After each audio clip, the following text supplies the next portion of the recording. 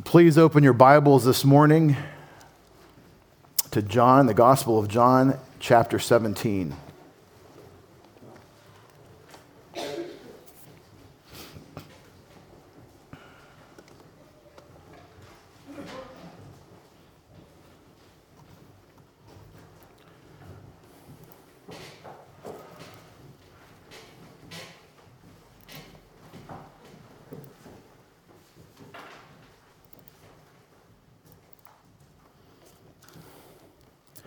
In John chapter 17, we're learning of the ministry of glory, the stewardship that God has given, the Father has given his Son of glory, and how today we're talking about how that's delegated, how that's been parlayed from Christ and his relationship to God the Father to us, and our relationship with the Father, with the Son, with the Holy Spirit.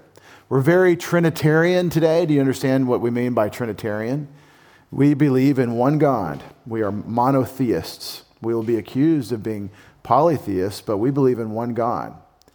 But that God has revealed himself in three persons: Father, Son, and Holy Spirit. And the historic Christian confession has never shied away from Jesus Christ being of the same essence as his Father. That the Father is not the Son, and the Son is not the Spirit, but the Father and Son and Holy Spirit are God, one God in three persons.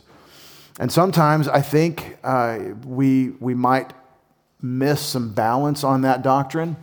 Like we try to reason it out in our heads. And so if you try to reason too much about it, what you end up with is some cases you get a little bit more on the side of he's one.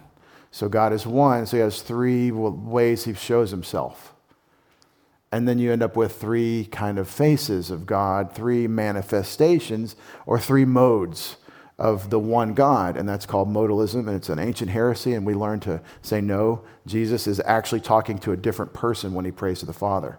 So you can't be modalist. You can't do this oneness. The one name of the Father, Son, and Spirit means there's only one person. No, it's three persons, but one God. The other side is to go too far to the threeness. And you start to think, do we have three gods? And that's called tritheism. We don't believe in tritheism. We believe in one God who exists eternally in three persons. And Trinity is a shorthand way of saying what the word actually is. It's triunity. It's three in oneness. And nobody has ever experienced or can really conceive of what that is like to be, what it's like to be that. One person, or one God in three persons, one being who is existing eternally in three persons. We cannot understand what that's like. God is wholly other. But in this passage and in your spiritual life, and central to your life, is that there is a relationship between God the Father and his Son, his eternally pre-existing Son who was born. We celebrate at Christmas. He died and went to the tomb, rose from the dead. On the third day, we celebrate on Resurrection Sunday. They call Easter. The person of Christ has always existed as the Son of God, and he became one of us. Now, the Father didn't become one of us, and the Holy Spirit didn't become a human being, but the Lord Jesus did. See, this is central Christian doctrine. This is what we believe. And today, that very important theological understanding is going to feed us in terms of our day-to-day decisions, our personal interactions, the things that you and I choose to do and to say and to think.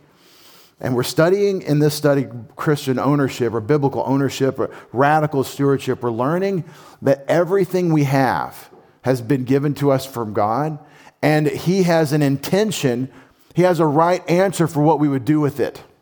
Everything about us, our time, our energy, our personal relationships, as we've seen. And so this really gets to the very crux of the matter. Your spiritual life, your personal walk with God, your everything is a stewardship that God has delegated to you. Not too long from now, we'll talk about how we as a church family together have a corporate stewardship of this representation of the gospel and the coming kingdom in this church family. We represent all that God has promised, and we celebrate all that God has already done. And we do that in everything we do. How we cut the grass, how we provide a place to serve. Everything we do, it's part of that stewardship.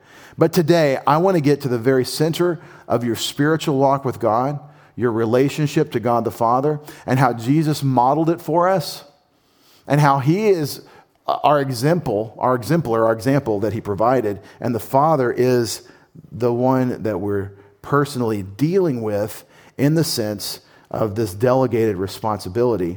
We're in the same train with Jesus because we call God our Heavenly Father. So in John chapter 17, if you want to look at it, it says, Jesus spoke these things, and lifting up his eyes to heaven, he said, Father, the hour has come. Glorify your Son, that the Son may glorify you. Now, this is the third time we've looked at this concept together. And what I would usually do is read the passage in its entirety and then pick it apart in terms of showing you its pieces and how they interrelate. But let's get to this. What is going on in this request? I want you to imagine being a child of a father who's wealthy, who has everything to give, and you are his kid, and you say to your dad, give me some of that. Think about it. That's a wonderful thing to have a father that has it all. It's wonderful to have a relationship where you could actually talk to him and say, let's have it. But there is a stinker in this story unless we hear how Jesus says it. Give me, for me, is not what he's saying. Not really. He's saying, give me for you. You've got stuff you're doing. Let me have a piece of it. That's what he's saying. He says, Father, the hour has come. Glorify the Son, and finish the sentence, that the Son may glorify you. If you don't pass it to me, I can't pass it to you. That's what he's saying. Throw me the ball. I'll throw it back. That's the message. And when you see this and the topic is glory, well, what would that include? Anything that would bring glory. Anything that exalts, anything. So what in your life is glory? Your personal relationships, your time, your skills, everything. Now let's illustrate it. You have God the Father. I don't generally draw pictures of God. I've read the Bible, I'm not supposed to do that. Not supposed to draw pictures of God, so I'll name him. He's God the Father. And you have this other person in the picture, God the Son. Now, it says, and John says, let me show you, Jesus. And in Greek, that's Jesus, because they don't have a Y in Greek. So they put, and so in Hebrew, it would be Yeshua. And that's his name. And we can say Jesus spoke these things, and lifting up his eyes to heaven, he spoke all the things of John chapters 13 through 17. Well, 13 through 16. And we all know that this passage is the upper room discourse. This is the seed material that is going to feed all the epistles. It's the seed doctrine from the preceptor, the author of our faith, and the disciples and apostles that wrote later are writing for him as what he taught them. He spoke these things, and lifting up his eyes to heaven, he said, Father, the hour has come, glorify your Son. So the Son and the Father in view. And so you see how this devastates the idea that God is one person with two ways he presents himself to us. That modalistic idea, the masks, that sometimes he shows up as the Father, but then he came to earth in the incarnation as Jesus, and then when Jesus left, he came down as the Holy Spirit. Well, that's a neat and clever thought, but it just isn't biblical. Jesus isn't talking to himself. Isn't that awesome? The reason we're Trinitarian is because we're Johannine. We believe what John wrote. And the reason we care what John wrote, that's a big word, is it Johannine? We're with John the Apostle. The reason we even care at all what this guy, Johann in Hebrew, in Greek, Ioannis, the reason we care what John said is because he tells us he comes from Jesus. And Jesus testifies to the apostles, and we know that they're coming from him. They have nothing to say except what Jesus gave them. So what I'm saying is that this is biblical. This is, if you're biblical, you're apostolic. If you're apostolic, in other words, you listen to the apostles, then you have to be Trinitarian. You have to be. And that's really important. Now, if you don't want to be Trinitarian, you want to reason, and I know better than what the Bible says, that's how people do it. So it's one or the other. We're biblical, so Trinitarian, or we're not Trinitarian, so not biblical. And I want you to get that we have three persons and one God, and we worship God, not polytheism, but triunity. So we have God the Son speaking to God the Father, and what does he ask for? Father, glorify the Son. So what direction is that? That's from the Father to the Son, obviously. So he asks for glory. I found a picture of an arrow that would do this for my picture. So there it is. God, Father, glorify me. And so that's the request. But that's not the whole picture. But that's what we do sometimes in our prayers, isn't it? How many prayers are give me? As we grow spiritually, maybe we'll stop, get a little bit of spiritual growth, a few rings on your spiritual tree, right? And you kind of grow a little bit, and then you're like, oh, it's not about me. I shouldn't ask. But then you read the Bible some more, and you're like, wait a second, that's bad reasoning. Jesus says, ask, seek, knock. We're supposed to be asking. We're supposed to be asking for great things. And so then maybe a little bit more development, a little more maturity, and you're like, well, if God's glorified and awesome, then we should be glorified and awesome. And that's where TV is. That's where they stop. That you're supposed to have the health and the wealth if you have the Christ. And still no, you're not going to be rich in this life. Jesus said that Paul said for Jesus, those who want to get rich in this life pierce themselves through with many griefs. Who wants to do that? Self pin cushioning. That's just stupid. I'm sorry, that's plain talk. Here in the country church, the idea of just for me doesn't get there. But see, we're not done. Glorify the Son because I have something that I want to do so that the Son may glorify you. It's reciprocal. It's an engine. It turns. Have you seen the little silly commercial about the guy that drops his toast on the floor and it always lands butter side down because of the laws of physics? Always butter side down. And then his cat walks by and he said, the cat always lands on his feet, always. So then he tapes a piece of buttered toast to the cat and it starts to spin because neither side can. And he sticks it in his dryer and it powers the whole village with this dynamo.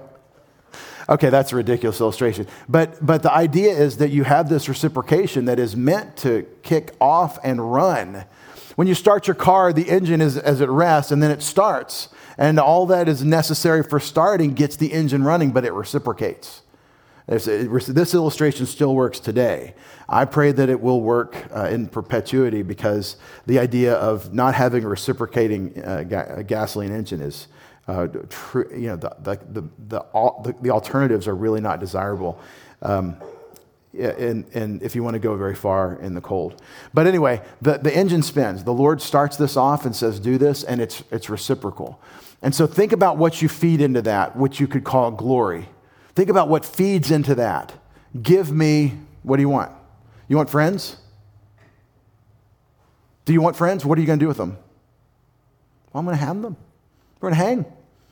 We're going to talk to each other and be known and know each other and enjoy time together. We're going to have experiences.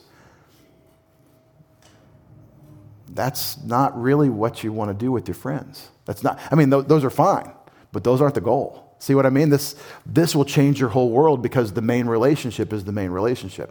Don't lose your first love. You love God first. And so what are your friends for? They're for God. They're for God. And so you're going to take them to God. Well, maybe they won't be my friends. Hey, maybe they'll go to heaven and not the lake of fire. And this is exactly what Jesus is about to say. It's what he did. What other things do you want? What do you want? You know what I want? A building where we can all serve together and where people don't have to wheelchair, where we lift you in the wheelchair up over those steps outside and then up into this room. And then we lift you back down and then lift you back down and then roll you down, probably backwards because of that slope right there, and then lift you up into the other thing and then lift you down. I'd rather have a place that we could actually have people that are wheelchair bound just come and worship together. Wouldn't you like that? But what's that for? Oh, so I can have a bunch of wheelchair people. No. It's not about us. It's not about getting what we want. It's about God getting what he wants. So God, give us an opportunity to do what you want us to do for you. That's the way to think about it. I want money. Oh, that's the big one. We want money. Well, no, we don't. Those other people want money. We don't want to pierce ourselves through with many griefs. Hey, you want stability. You want to be able to pay your bills. You want to live a certain way. You want to take care of the family. You need resources. But what is it for? Well, so I can, be comfortable, so that we don't have to stress. That's not a good enough goal. Glorify me so that I can glorify you. And anything that doesn't fit into this paradigm, this reciprocation with God, you're wasting it. You're wasting the blessing. I believe that when you give what God has given you to him, that he will backfill you so that you can do that some more. And I experience, and I pray that you do too. I know a lot of you, if not all of you, know this from experience. You're not wasting something on, well, I just got to worship God. Your life is worship, and you're participating with your Father. That's the way this life works, according to Jesus and what he's after. And it's not for this life either, it's forever. He says in verse 2, even as you gave him, even Father, as you gave him the Son authority over all flesh, that to all whom you have given him, he may give eternal life. Now see, this is the way he explains that he's already done it. You gave people to me, and I gave them eternal life. And that introduces a riddle. How does that fit this pattern? The Father gave all flesh that he gave to the Son. You gave them to me, that all that you gave me, I gave them eternal life. How does that fit the pattern? How does that fit that reciprocation? Verse 3 explains it. This is eternal life. They may know you.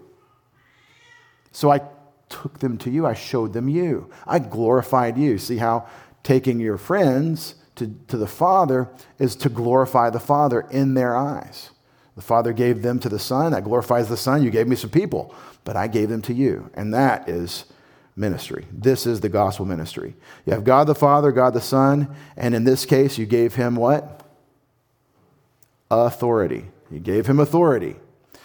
That's this. It's the same step. The authority is glory. Authority is an exaltation. It is you have more responsibility. And did you know that everything that you have a decision to make, everything you have authority over is something that God has delegated to you? Did you know the capacity to make decisions, we call it your volition, your ability to choose, is a sacred delegation that God's given you. And there's a right way to use it. When we use our volition in a wrong way, do you know what we call it? Sin. That's what sin is. It's making a choice that you shouldn't make. But that would mean that there's somebody to decide whether it's right or wrong.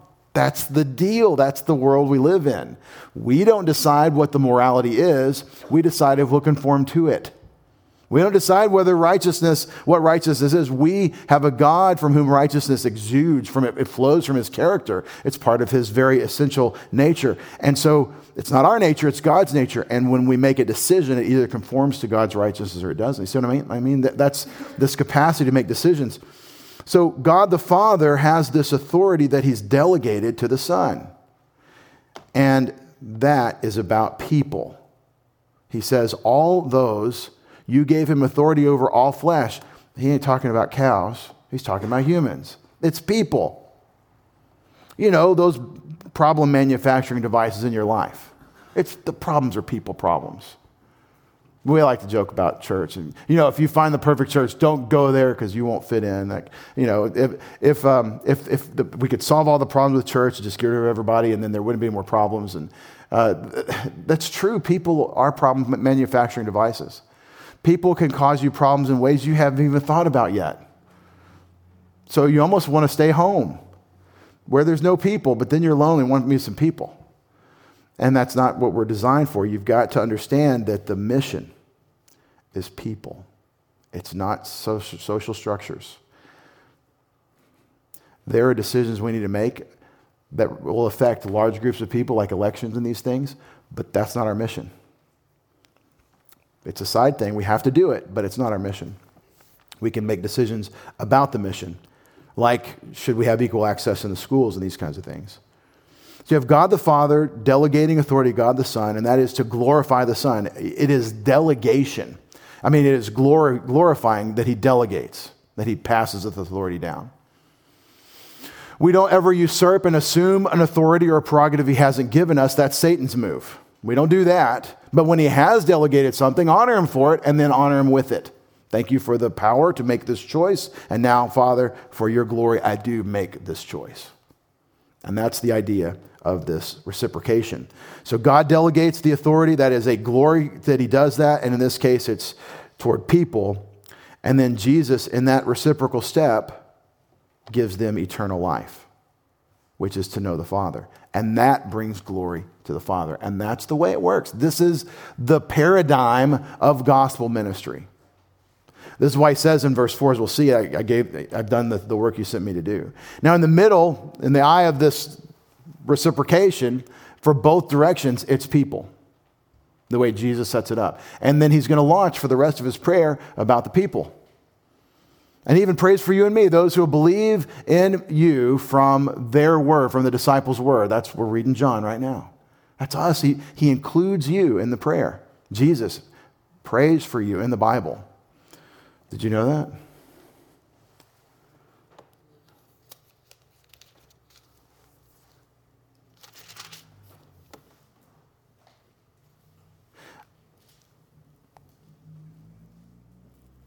Verse 20, I did not ask on behalf of these alone, but for those also who believe in me through their word.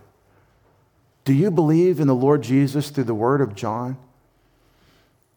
Do you believe that the word became flesh and dwelt among us? Do you believe that? He's talking about you.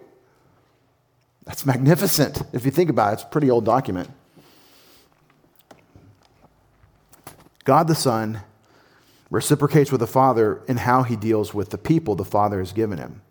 Now, I want to talk about scale of values. If you like to fish, you might value your bass boat over people. If you like to golf, you might value your tee time and your clubs over people.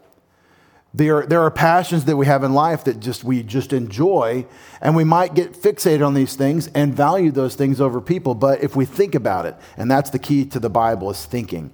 If you think about it, you know better. It doesn't matter if I fish or if I golf compared to the value of people and why. Why are people of such a high value? Well, there are a couple of things we can imagine. Genesis 1, they're made in God's image. So God has value that he's assigned to people because he created them with that inherent value. Who sets the value? God. Well, I don't value him that much. Well, you're not God. Get with him. So we need to adjust. What's another reason people have value? Perpetuity. The gold is going to melt. 2 Peter 3, all the elements are going to burn with intense heat. Anything that you can touch is going away. It is all kindling. Not just this old meeting house. It's all kindling. Everything you can touch. My new car, kindling.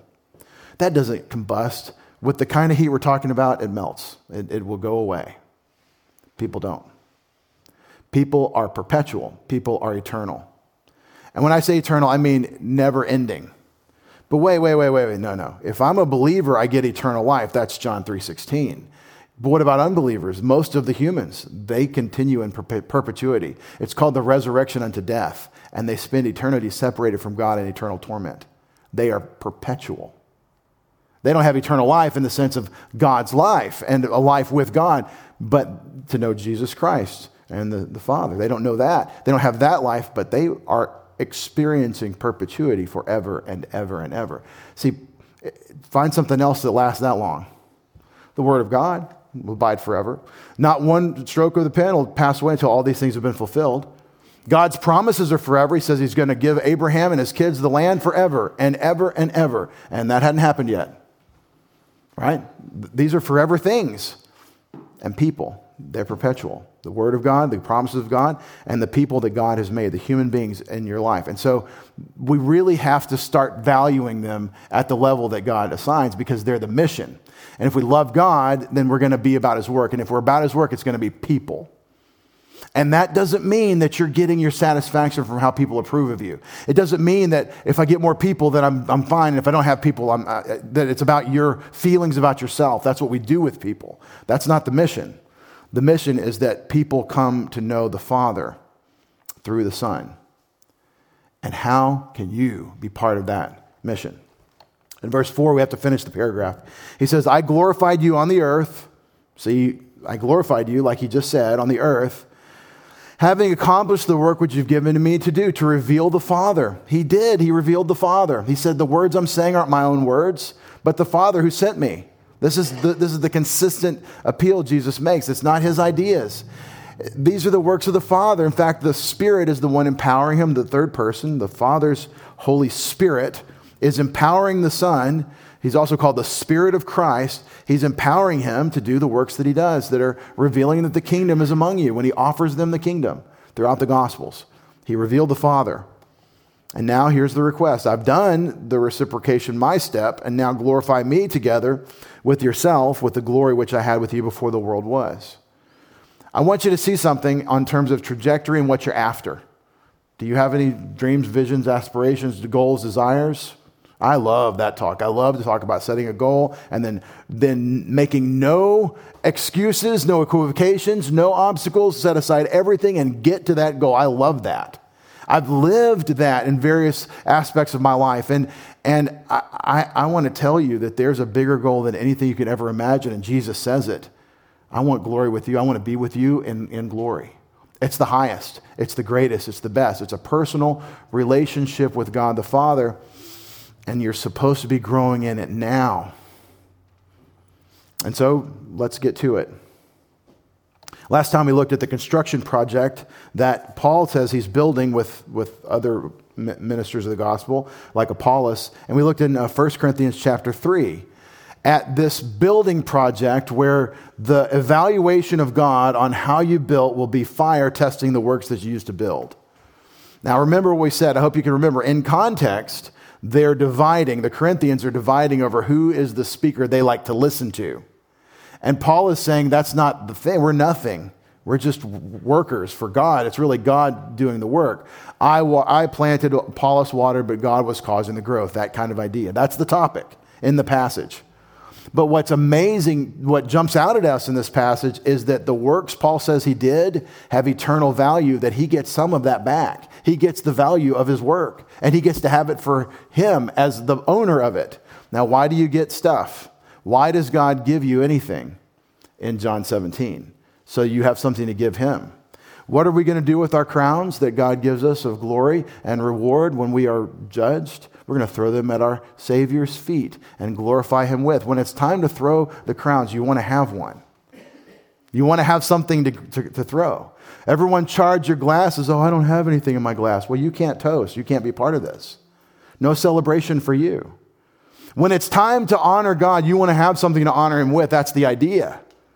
And we don't think of our stuff, of our money, of our homes, of our children, of their education. We don't think of our lives like that.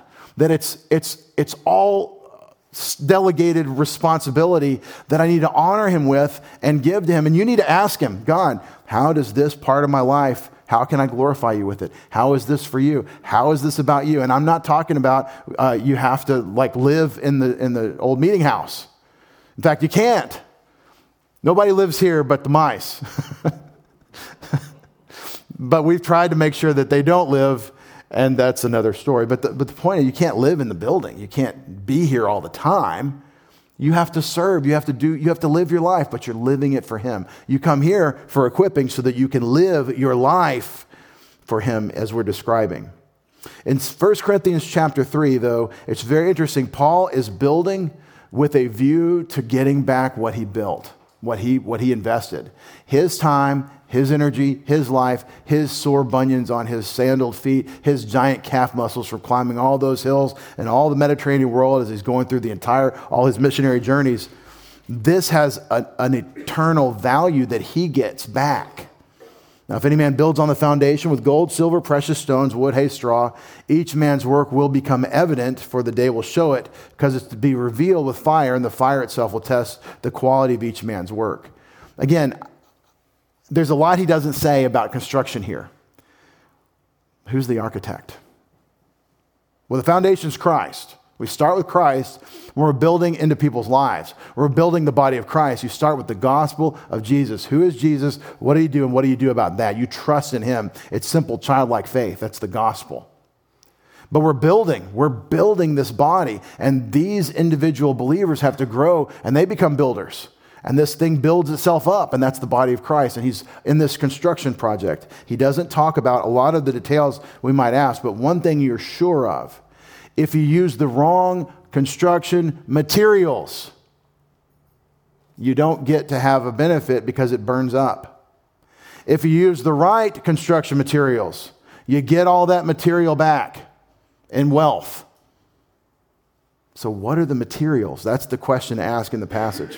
If any man's work which he's built on it remains, he'll receive a reward. If any man's work is burned up, he'll suffer loss, but he himself will be saved, yet so as through fire. This is really complicated, isn't it? It's not. It's not. This is like the kids in the engineering, exploration class build a bridge and then you put weight to test it. And how did their engineering design and then practice work? And who won the bridge contest? Who built the fire the best, so that when you finally get your one match, or better use some sort of magnesium or flint and steel, get some spark going, get that fire going, who burns the string the first? That's a test. Who does the work the best? Who's got the best bridge? Who's got the best fire? Who's got the best materials? Who's using the right materials in construction? This is interesting. He doesn't say that I'm supposed to go look at your materials and say, you're not building with God's materials. Now, as brother loves you, comes alongside you, maybe there's an opportunity to give you some encouragement about that, right? What about the idea that those Christians that don't think they're building at all? Build? I want to make mud pies. Well, babies do. But in this case, adults build. There's an adult work that God's called us all to do. You're all part of it. Doesn't mean pastor. You don't have to be an apostle. You don't have to be an apostolic emissary, or you don't have to be an Apollos. You have to do what God has put in front of you in terms of building the body of Christ in your giftedness. Grow and serve where you are and what you can. And there's something for you in what you do. And it may be that your labor at work is feeding the gospel ministry financially to go, and you might have a gift of giving, that's the specific way. We all do this. We're all giving in order to advance and proclaim and project the gospel. We're all doing this. But some people are gifted to do it. It's a spiritual gift. But whatever it is, it's not for me to tell you what the thing is you're doing to do this. It's for me to say, this is our goal. This is what we're supposed to all agree with Paul that we're working on. And why do I care? Why do I care about you being in the work? Well, because I can get a big building. We can all build a big group. Better not be. That's called the church growth movement. Not my objective. What am I thinking? If I'm thinking rightly, what am I thinking? I'm thinking, I don't want you to have a wasted life. I love you. I want to see you have a good outcome. I want to see that you get that recompense that God wants to give you. And why do I care about you? Oh, because I'm needy. I need people to care about me, so I know I got to care about them. Or I'm a needy person, so maybe you'll fulfill that need in me. Better not be. That sounds like pastor burnout in 6 months. Right? No, I'm needy for God. I better get my satisfaction in my walk with him for those types of needs. So why do I care about what happens to you? Do you care about what happens to each other or to me? I'm not being needy when I ask it. Because the reason is because I love God. The reason is because he's told me that's the mission. The reason is back here in this picture. In the middle of that reciprocation, the way God has loved the Son is with people. The way the Son loves the Father is with people. It's the mission. God first, not people first, God first. And then if you're God first, it's got to be. Without regard to self, it has to be, what does God want for the people? What does God want for this person in this instance, and how am I supposed to be part of that? And that's John 13, that you love one another as I've loved you. This is magnificent. And it's so clarifying. It's so simple. Oh, this is simple. My life is to please God and how I take care of people, about making disciples in the gospel. That's it. And that is glory. That is eternal glory. That is the building that God has us building. So we close. And those of you who are here a lot know that I mean that eventually. Eventually we'll close on 2 Corinthians chapter 5. If you talk about 1 Corinthians 3 and the gold, silver, precious stones, you really have to talk about 2 Corinthians 5 and the judgment seat of Christ. And I put it in Greek because I translate it into English. And some of the time I think there might be something that is interesting or salient, something that kind of pops out in terms of the detail of the idiom, and sometimes it does, and sometimes it doesn't. And some of you are like, but you always put that Greek up there, because I'm always translating it. So it isn't always going to be an edifying thing that we went back to the Greek, but sometimes it is. And this is such a central passage. I wanted you to see, this is what it looks like in Greek, what Paul wrote.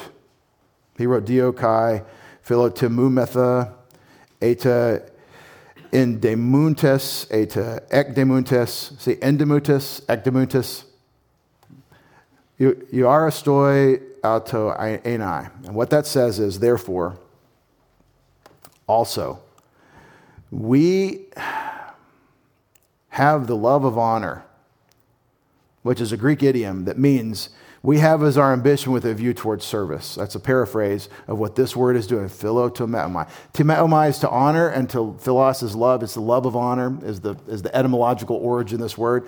And my Bible translates it, have as our ambition.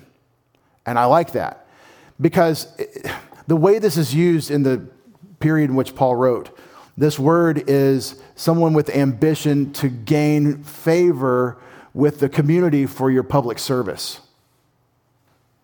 There's a word for that. The ambition to gain favor in the community for public service. That's this word, the love of honor. But in this case, it's not that the community would honor us. You've got your reward in full, Jesus says. You've got your reward in full, and that would make you a fool. Therefore, we also have as our ambition, with a view towards service, eta ekdemuntes, or eta endemutes, whether in the house or whether out of the house. In and ek. In is in the house, ek is out of the house. That's all it means. At home or whether absent. What's he talking about in context? I've just dropped you into the text with no context. He's talking about how temporary this life is and how long eternity is. In this passage, he's talking about how this body is an earthly tent and it's going to perish. But we're going to get a heavenly tent from heaven in our resurrection body. That's the topic. And so the idea of this life is all there is, he's completely slaughtering that idea for the Corinthians. That you and I need to think about this life is the first phase of my eternal life, and the eternal life is the bigger thing, and this life sets us up for that. That's the way you think about it. And that's why Paul can say, I always reference this, I want to read it. It's an amazing passage when I first worked through this in seminary.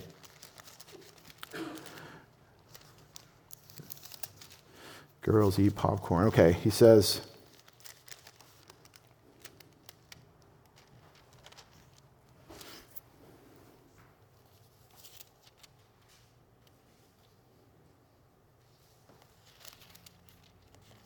in Philippians 1,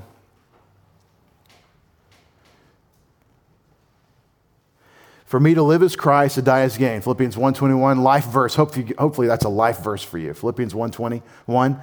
But if I'm to live on in the flesh, this will mean fruitful labor for me, and I don't know which to choose. He's talking about whether he's going to die from Roman imprisonment to eventual execution. Will I die from this imprisonment? But I'm hard-pressed from both directions, from living or dying, having the desire to depart and be with Christ, for that is very much better. It's better what's coming than what you have now. And we think, well, now is it, and if I die, well, that's the worst. it is, but it's not. It is because death is horrible, but it's not because it's Christ. Absent from the body, present with the Lord. Not in a soul sleep, not in a dirt nap, in the presence of Christ. Yet to remain on in the flesh is more necessary for your sake. Convinced of this, I know I'll remain and continue with you, all for your progress and joy in the faith. When you're wondering about what the future, and you're worried about this life, go to Philippians chapter 1. Start at verse 21, which I just did, and think through what he's saying about the relative value of this life versus what's coming. And then always remember that it's God's timing, and that really matters. The timing matters. It's on him for when you get to make that transition. We don't adopt some sort of weird suicide pact that it's better to be with Christ, so let's go. That's crazy. But Paul is saying you have much to look forward to. And when you die, when you're dying, listen, when you're dying, it's the worst. Your body's failing, and you don't know life without this body. All you know is that this is coming to an end, and you have no experience other than in this body. Awashka trips notwithstanding, you should avoid these things. You don't know anything in this life without this body. It's great fear. It's very fearful. But God tells you through the Apostle Paul, it's better to be with Christ. It's better to be out of this body with him. It's a faith claim. And when you're dying, my prayer for you is that that is more real to you every day until you're with your Savior. Have you seen people die in fear? I have. It is a horror. It is a horror that the person you know is a believer, but they're not thinking about what Paul tells us, for example, in this passage, whether at home or whether absent. But that's the topic. By the way, that's the topic every day, too. Today, what's today? It's raining today. If you have a rainy day, it's a wasted day. Better not think that way. Sometime do yourself a favor and multiply 85 times 365. It's a small number. You don't have many days. But hey, when they're over, absent from the body and present with the Lord, that's where we're headed. And it's something that we should look forward to. And believers, when I'm thinking this way, I'm thinking this way. And when I'm not, when I'm focused on the things of this earth, this life, this flesh, I don't think that way. The courage comes from the Word of God and thinking through what he said. Therefore, we also have as our ambition with a view toward service, whether at home or whether absent, to be euarestos to him, to be well-pleasing to him. Arestos is to please or to be pleasing. When you throw a EU on the front of a word, it means it's good or well, and that's why they translate it well-pleasing. You could translate it pleasing, or you could translate it well-pleasing. It's an emphasizer. It's a stronger way to say pleasing. I really want to be pleasing to him. And that is the personal relationship component of every mechanical moment of your life. Your life is not mechanical, it's personal, but there are mechanics to life. We have to get up, we have to do nutrition, we have to do exercise, we have to do labor, we have to rest, right? We have to prepare, we have to plan, you have to set things up, you have to do all the things of life. There are mechanics. But the mechanics of life are lived in personal relationship with God so that I'm getting up, and as I get up, I want to be pleasing to him. It's toward him, it's personal with God. That's the idea. And that's why we're in the Word so much. You know, you can be in the Word and not develop a personal relationship with God. You could study about it all you want. My constant prayer for you is that when we assemble, we're not coming to know about God, but we're coming to know God. And this phase is the intake phase. This is the prep phase. This is the charge up phase. This is the gas up, the fueling up phase. But there's coming what's next, and you got to live it. You got to do it. You got to think it. But we want to be well-pleasing to him. It's personal. It's always personal. Well, God doesn't care what you put on your sandwich. He doesn't care if you use mustard or mayo. So what about that? As you're putting your sandwich together, are you walking with him? Or are you completely separated from him because you're worried about the fight that you're having, or you're sinful in some other way and you're not thinking and you're not relating to him? It's not about the mustard or the mayo. It's about, is this time his? Am I his? Am I walking with him? And that's a much better way to think about it. You guys can fight about it in the parking lot about mustard or mayo. In verse 10, this is a tough one to translate. It's going to come out pretty ragged in the English here, but My English Bible cleans it up a lot. They always do. I mean, Christians have to read this, after all.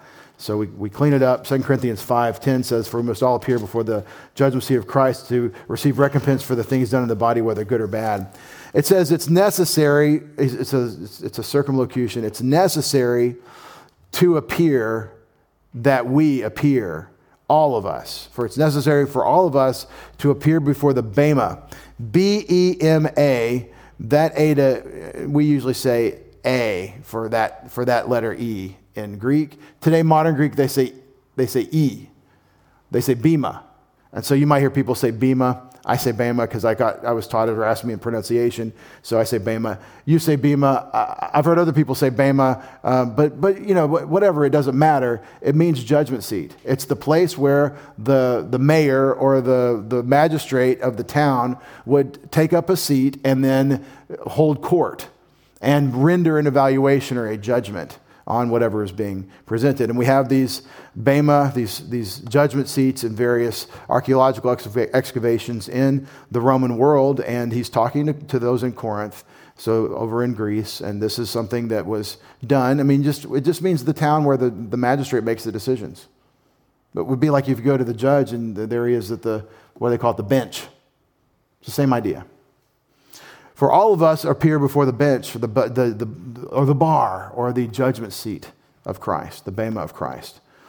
And the reason you're going to do that is hina, so that each one may or will, the purpose in the subjunctive, will receive back the things through the body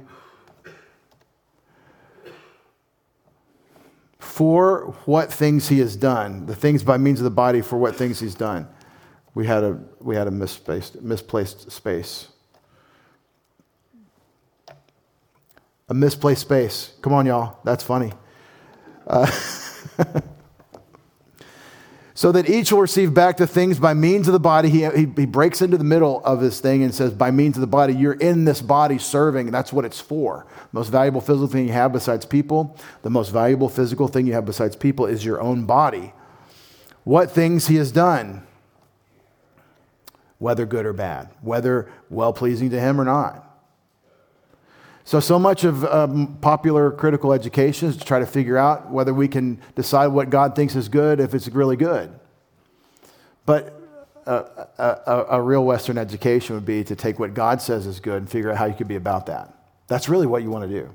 What does God say, and how can I be fitting my life into that? What does God want? And he's very clear on what he wants for you.